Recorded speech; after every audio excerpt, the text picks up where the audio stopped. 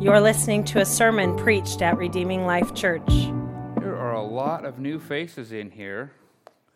Welcome. I don't normally introduce myself, but I almost feel like it's necessary. Hi, I'm Pastor Brian. That was Pastor Josiah. Thank you for joining us. I think you picked a good week to do so. We're going to be in Romans 11. We're looking at the wonderful Doxology, which is the praise or the worship, or you could call it a hymn of praise, in verses 33 through 36. And I want to let you know before we begin that I'm in real trouble. And I just made eye contact with the translator, and she sees that I'm off my script already. Preaching God's word means that the preacher studies, the preacher fills up, and the preacher lets this word impact him and do something to him first that he can then bring back. It's like he's going down into a mine, he's doing the hard work, he's pulling up great gems, he's going, wow, and then he gets to come here and go, check it out, look at this. You get to have this. Right, so it's got to work on me first, and the problem is, I'm really sorry for all the Ukrainians who cannot follow what's happening. That is the problem we're going to talk about here. The problem is, we have a bunch of Ukrainians here, that's a good thing, but it forces the sermon to have to be constrained a little bit to a manuscript so that those who have the earpieces can understand what's being said. And if I were just to run free off script, a whole group of people would be lost. And that wouldn't be honoring to God, right? So normally this is no problem. I have zero problem preaching from a manuscript. But this morning, I feel very constrained, because what we're about to see is what happens when theology produces an outburst of worship. And I feel like the sermon, I desperately just wish the sermon could really model that. And so, before we turn to God's word, I'm just apologizing in advance to all of the Ukrainians if I just end up off completely and Maria has to work really hard to try to figure out what I'm saying and translate that as fast as she can. I probably speak too fast for the translators. That's probably going to happen again today. This is really exciting and profound stuff. So why don't we turn our attention to God's word now? Romans 11, verses 33 through 36. Oh, the depth of the riches of both wisdom and of the knowledge of God! How unsearchable his judgments, how untraceable his ways. For who has known the mind of the Lord? Or who has been his counselor? And who has ever given to God that he should be repaid? For from him and through him and to him are all things. To him be the glory forever. Amen. Let's pray. Lord, as we seek to plumb the depths of these riches, as we, Lord, long to see you, God, I'm begging you, please show yourself, show your glory, show us your majesty, show us your beauty. And Lord, do it through what you've been saying in your word, what we've been studying through what you have inspired in Paul and Romans. God, I'm just asking that we would just get just a glimpse, Lord, on this side of eternity. Lord, help me to preach this word well and stay somewhat confined so that we don't lose the room. Lord, thank you for your word being preached in multiple languages. Thank you, Lord, that you're bringing people from all tongues, tribes, nations, that you're doing a work. I would ask, Lord, please save people from all walks of life, Lord, all language groups, all people groups, Lord, and I'm asking that you would do it even this morning in this space by the preaching of your word and by the power of how beautiful and how wonderful and how rich you are. It's in Jesus' name. Amen. So, there's a danger in giving an entire Sunday to preaching this beautiful doxology. Some preachers will just include it in the previous section and just kind of have it as an add-on, and they'll just keep on rolling. Other preachers will take a very different approach, like Martin Lloyd-Jones, who took 3 Sundays to deal with just these 4 verses. I really like that guy. There are just some different things we can do here. The concern, I suppose, is that you may see this as just a standalone scripture. If we just give one whole Sunday to this, you might see it separated from the context in which it just came. And you might just take it on its own as if it belongs in the Psalms and not in the book of Romans. So I'm a little concerned that may happen. You might conclude that Paul has finished laying out his theological argument, the intellectual argument, and now, being totally relieved that that's behind him, he bursts into worship, and now he's going to shift gears, which would not be correct. Or, even worse still, you might conclude that Paul is now shutting off his mind and turning on his heart, and he's just going to keep writing. Right? You can find everything I just shared with you in various commentators. They've made these arguments. You can read them in the commentaries, but not in the good commentaries. Those are not what's happening here.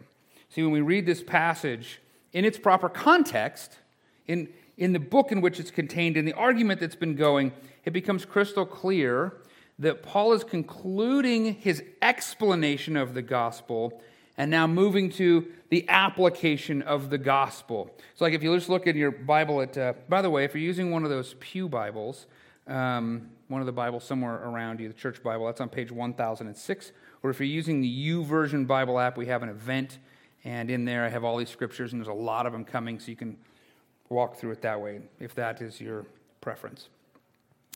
Anyway, 12:1. He starts with therefore, which it quickly becomes apparent as he does this, that he's making a shift, right?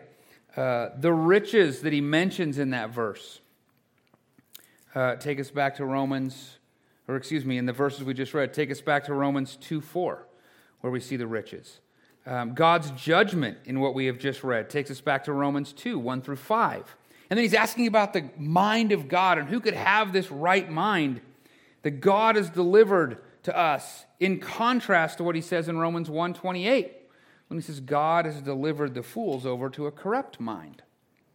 These things, they tie together. It's coming out of what he's just been saying. Also, it'd be extremely difficult to imagine Paul, after reading through this, to think that Paul didn't just love the value of communicating good and right theology in his explanation. It's just what he does. It's who he is, right? He talks about the gospel as information, and the gospel as application, and here we see the gospel as worship. So to say that when he says like, oh, wow, oh, the depth and the riches, oh, to say that he's doing something totally different than what he's been doing, completely misses who Paul is. It completely misses his teaching and his modeling and saying, follow me as I follow Christ. Right? He's not doing anything different here than he's been doing. Now, it might be indented in poetry in your Bible, but he's still quoting Scripture here, just like he did throughout all of this book so far. And he's still teaching good theology, just like he has done. And just because he happens to be poetry, and just because Paul happens to be quick to quote poetry, but slow to write poetry, which I can relate to that, doesn't mean that he's not doing what he's been doing. He's laying out an argument. He's teaching. He's instructing. And now he's compelling and trying to say, look, you've got to see this. He's been doing both of these things all along. And here's the misstep that some people will take this to be that really gets under my skin. It drives me crazy.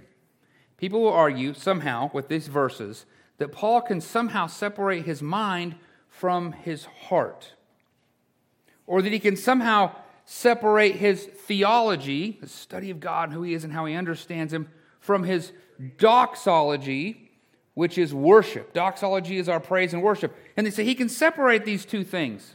He can separate his mind and his heart. He can separate his understanding from his reactions and behaviors. And none of this is right, because it is the theology that has led Paul to his doxology.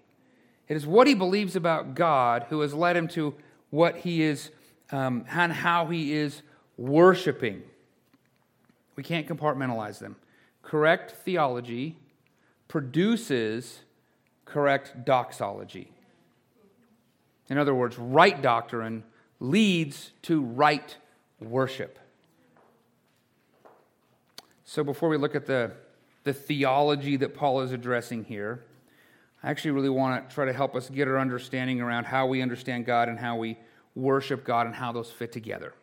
Okay, and then we'll explore the theology that he's provided. We'll explore what he's given to us here. And then I want to conclude for us just some challenges that I think this section of Scripture should really compel us towards. It should move us to those things.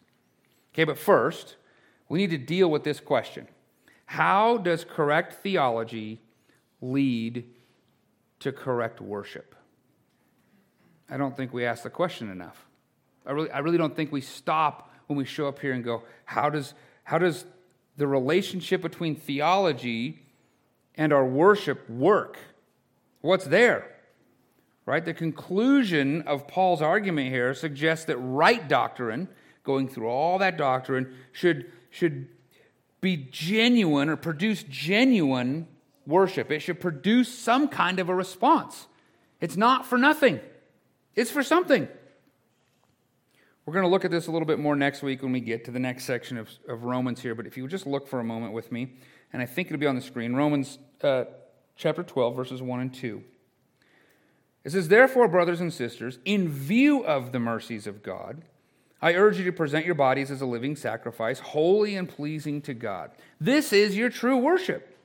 Do not be conformed to this age, but be transformed by the renewing of your mind, so that you may discern what is the good, pleasing, and perfect will of God." Especially notice that it's within our true worship that we should be transformed. It's in view of God that we should be conformed to God. How? It said by the renewing of our mind. By the renewing of our mind, it informs our action. And then it is by this renewing that helps us to know what is the good and the pleasing and the perfect will of God. Our true worship, it involves correctly understanding who God is. It's correct knowledge of God. And that correct knowledge is going to lead to correct behavior. And then that correct behavior pleases God. Sometimes we'll see something really amazing about God.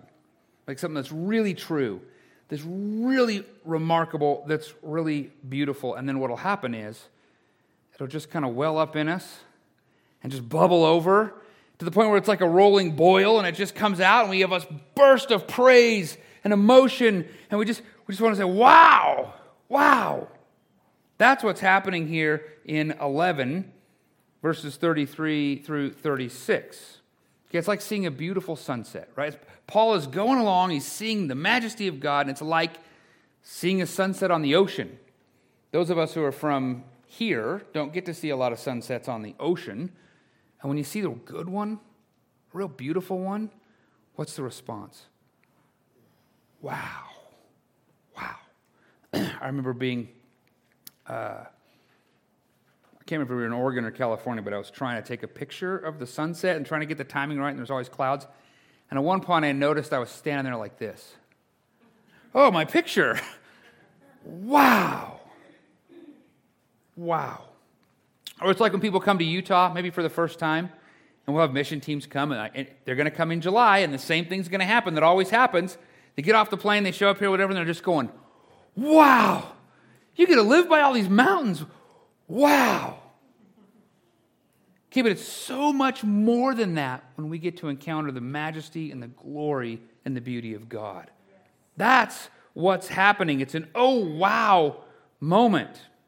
I mean, sometimes we'll be singing together in here.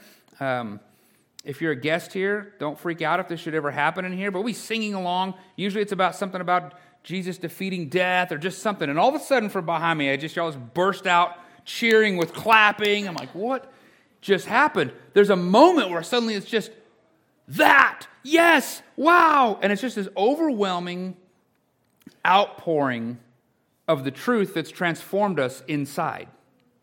It's just this oh wow moment.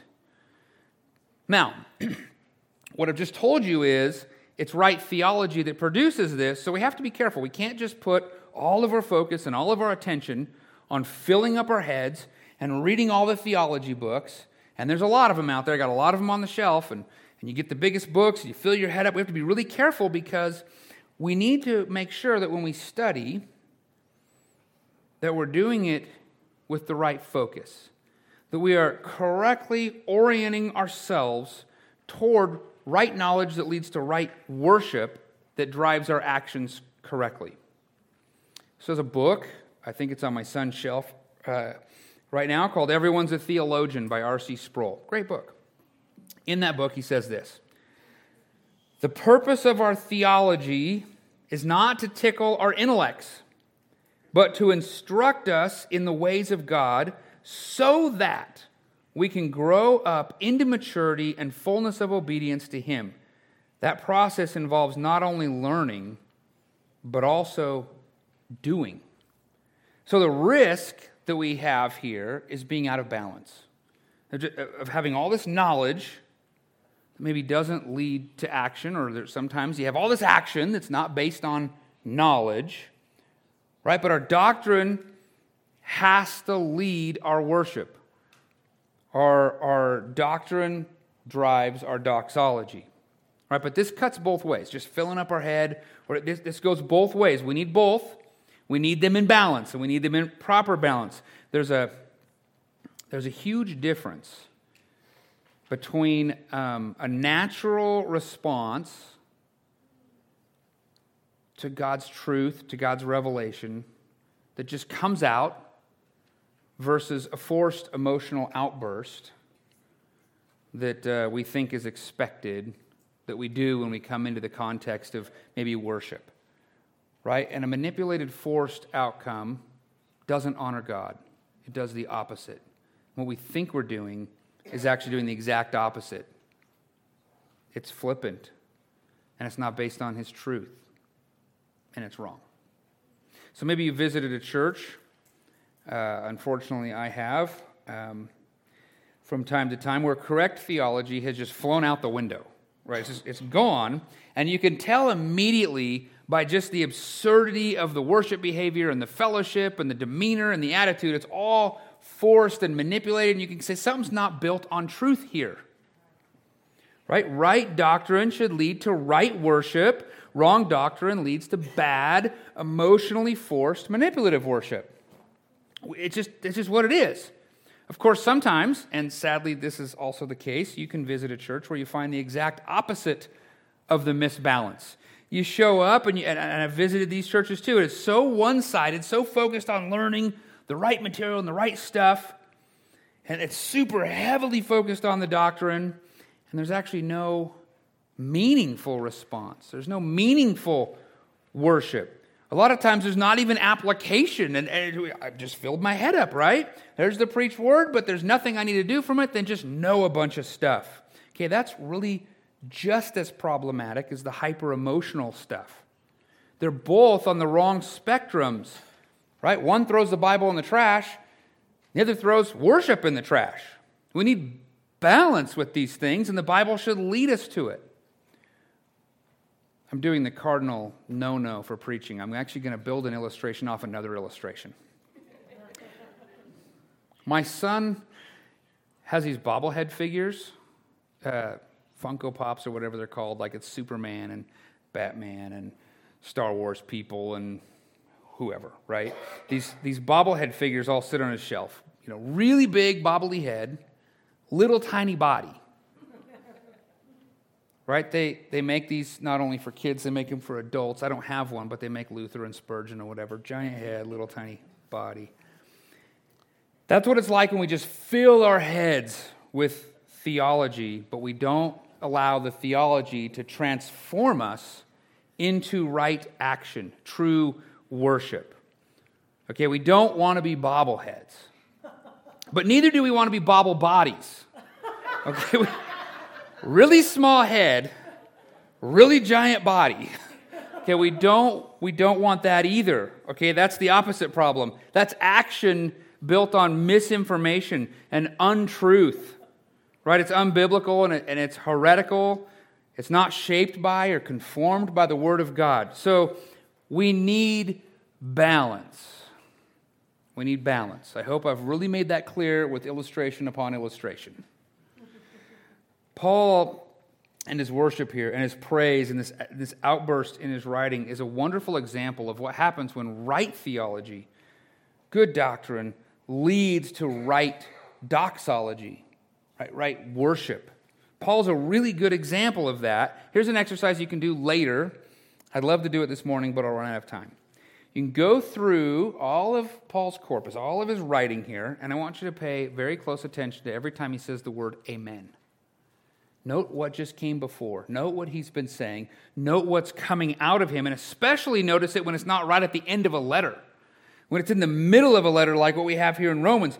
Take a look at those things.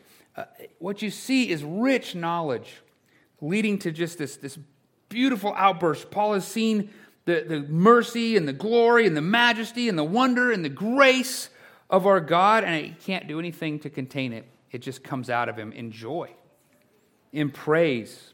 Okay, I'm going to do this really quickly. You can go back and find the video or find the YouVersion app, or maybe I'll post it on Realm later, but I'm going to give you all the places. Sorry for you note takers, I'm going to go fast. Romans 1:25, 9:5, 11:36, 15:33, and 16:27. Galatians 1:5 and 6:18. Ephesians 3:21, Philippians 4:20, 1 Thessalonians 3:12, 1 Timothy 1:17, and 6:16. These are all the places when Paul bursts out into praise. Just bursts out into glorious joy in praising the Lord because of truth. We can learn a lot from Paul in this. Right theology produces right doxology. Okay, but now we have this one in front of us. I'm running out of time, so I got to get to this. We have Paul's outburst of joy in theology, and he gives us so much here. I just want to read it again. If you would turn again to Romans 11, 33 through 36. You're going to see a difference, I think, on the screen. I'm not sure. And maybe in your Bible, even if it's CSB, then what I'm going to read, we'll talk about it in a minute.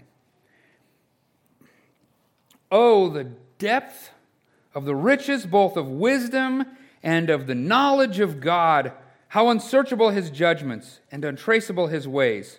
For who has known the mind of the Lord, or who has been his counselor, and who has ever given to God that he should be repaid? For from him and through him and to him are all things. To him be the glory forever. Amen. Might have saw, I don't know, I wasn't following along, depends on which year, the CSB. You might have noticed a translational difference in verse 33. Maybe in the Bible you're reading, there's a translational difference. That's because there's a ton of ambiguity here. I feel like I should probably address the ambiguity. It's a really difficult translational issue. The question here is whether the depth of the riches, is it the depth of riches, or is the riches the wisdom and the knowledge, or is it the depth of the wisdom, the depth of the riches, the depth of the knowledge, or is it one of the other things? Okay, you open up any commentator, and they all want to just deal with that for 8 pages. It doesn't change a thing. It doesn't change a single thing. We get the point that Paul is making. He's saying, oh, wow. Whoa, look at that. Behold our God. Woo! The depths of the riches could be the riches that Paul's already written about. In Romans, he's already referred to the riches of God's kindness, and he's referred to the riches of God's glory. It could be that he's talking about that, or it could be the riches or knowledge and wisdom. In Ephesians, he says it's the riches of God's grace. So we've got kindness, glory, knowledge, wisdom, all these possibilities. And in all these places, he's pointing us that it's through Christ. So no matter how we translate it, there's no bottom to God's well on wisdom and on knowledge and on kindness and on grace. You'll never find the bottom of that well. Oh, wow.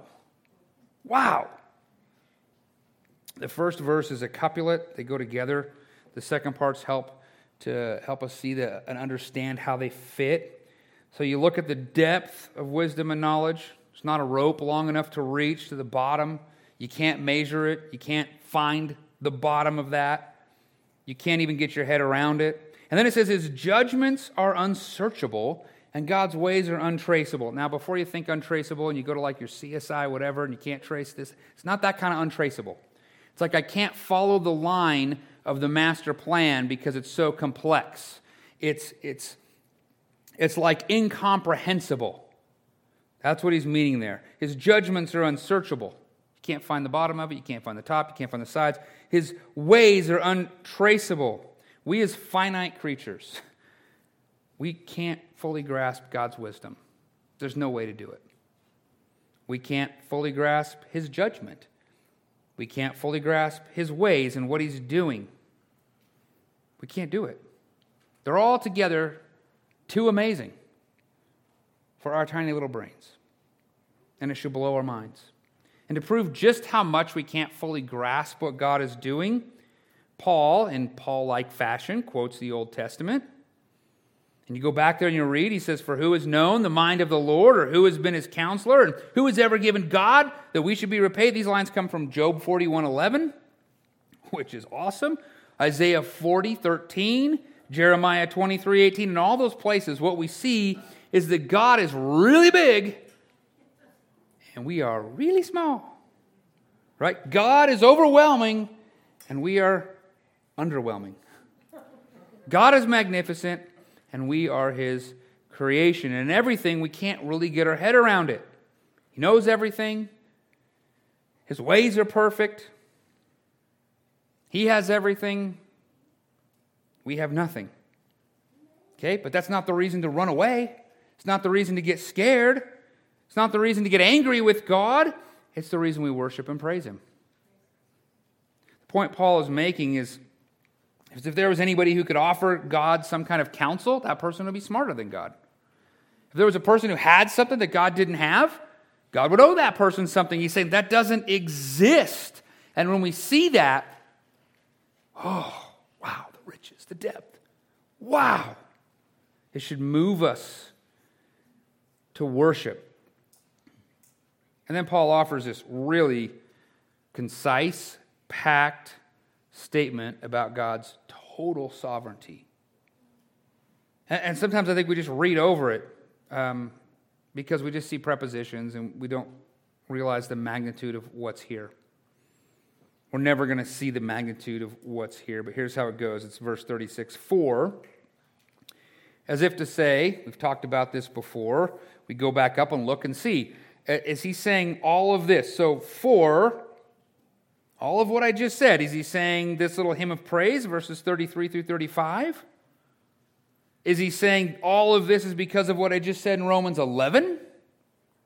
Or maybe he's saying, hey, or all of this that I've just said is all because of Romans 9 through 11? I hold that the word "for" in verse 36 points us back to all of Romans 1 through 11. All that he has just shown us. All that he has just explained to us, all the theology, all the gospel, everything that he has just said, all of it. He's saying this next line is because of all of that. All the hard stuff.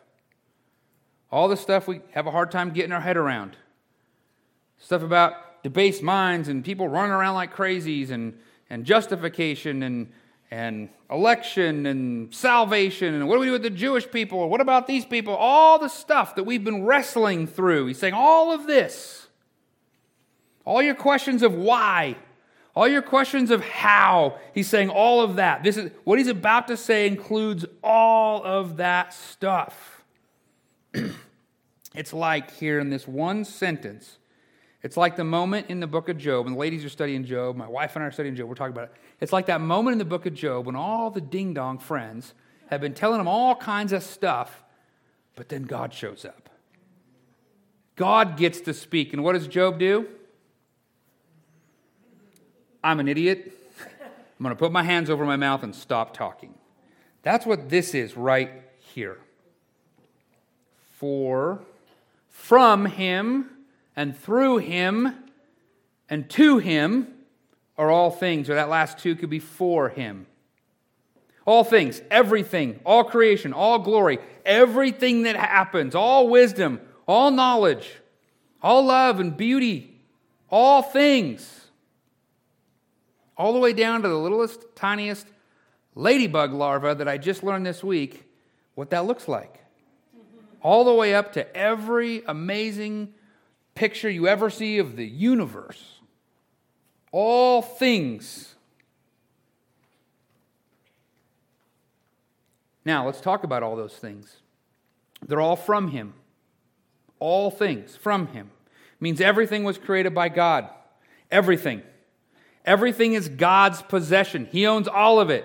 Not just the cattle on 1,000 hills, but everything else too. God owns everything. God is the source of everything, the creator of everything. Anything you can even possibly imagine or come up with or list, God created it and it's his. All things. They're all from him. Then it says they're all through him. That means that God is the sustainer. Everything has come through him. He keeps his created order in existence. He's holding it together. Everything comes through him. Anything that's ever existed has had to come by way of him, through him. It surrenders to him. Nothing does anything without going through God first. And that includes Satan. Don't forget that. God is sovereign. He is in control of everything. He's the mover. He's the one who moves things. Not just the first mover, if you read theology, but all movement. God is the mover because all things come through him. He directs everything. He makes everything happen. And then finally it says to him. All things are to him, or if it's easier, all things are for him. That means all of this, all that we see, all that we're doing, all of the actions, everything that ever was, everything that ever is, everything that ever is going to be, is for God. All of his purposes are all for his pleasure. He's coordinating and orchestrating it all for his will, for his good, for his glory. It's all about God, and it's all God's. For from him and through him and to him are all things. All things. And this is why God deserves all of our worship forever. This is why when we read truth, we should burst out in joy and praise.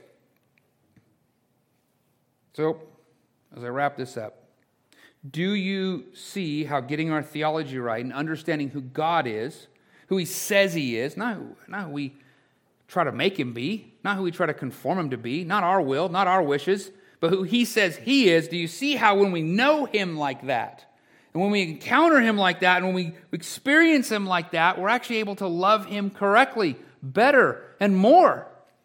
Knowing him better helps us love him more. And then when we love him more, we worship him more correctly in how he would have us worship him. And we praise him all within the confines of truth. So based on what we've seen this morning, I think there should be some challenging thoughts we should have. First, we need to let this section of Scripture, Romans 11:33 through 36, encourage us to respond to right theology by worshiping God. Now that sounds really silly, but we struggle with this. For some of you, that might mean you need to give yourself to a little more study. You need to dig in. You need to read his word. You need to know him. You need not be afraid of that. Right? You might need to learn a little more doctrine. Some of you are so afraid of that word, you might need to learn some doctrine. Right? That's going to help us to know God better. We have Sunday morning classes at 9:30. Come join one. We got 3 new ones starting in July. Come be a part. Rome's got some information on those, right? Come make a little effort to know God better. Get into a group, a midweek group, something. Read, study, do some devotional work. Set yourself to know God better because the result will be that you love him more and you worship him well. I'm also happy to recommend resources to you. Most of you know I have a website. There's books, resources, classes, podcasts. That stuff will help you learn God better. Come talk to me. I'll tell you about, anybody who's ever come and talked to me with a question walks away with a book recommendation, right? That's just how we roll. Let's study, let's learn. Okay, but some of you need to actually respond by allowing what you're learning to move from your noggin to your heart, be pumped throughout your body to your head and your hands and your feet and everything else. You need to actually take what you're learning and put application to it. You need to start acting. You need to take a step. You need to take a little courage. We want those bobbleheads and bobble bodies to come into balance. This section of text should also remind us that worship without right theology, if we worship without correct theology, is idolatry. And idolatry is a sin. And theology without worship is idolatry.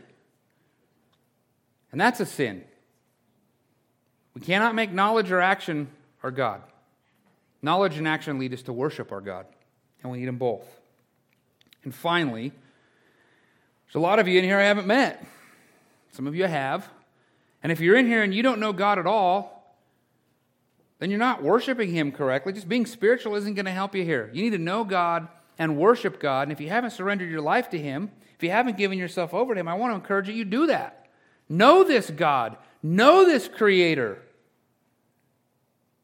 He's making every way possible for you to know Him and to love Him and to praise Him. I just want to encourage you, if you don't, come talk to me. Come talk to somebody you came with here. Make an appointment with me this week. Come talk with me right after. We'll be standing in the lobby. Talk to Pastor Josiah. Talk to somebody and say, what must I do to know this God? We'll start a discipleship relationship. We'll open the Bible. We'll walk through this. We'll talk through this. We'll work it out. So that you can join in worshiping this wonderful, great God. And here's why. Because right doctrine produces right doxology. So church, let's get our theology right and our worship right so that we can worship and praise the Lord in spirit and in truth. Let's pray. God, I thank you for your word. I thank you that your word produces action, and I'm asking and begging, Lord, that your word, your truth, would produce action in us. And now, immediately now, we're going to respond by taking the Lord's Supper, sing another song. God, it's my humble request that you would move each and every one of us, that wouldn't be an empty action, that it would be an action based on what we've heard, a reaction, a response to what we've seen, what you've been speaking to us here, the things maybe through the week we've been engaged in. Lord, help us to be people who worship in spirit and in truth, to know you better, Lord, and to love you more. It's in Jesus' name. Amen. We'd love to have you as our guest. For more information, visit redeeminglifeutah.org.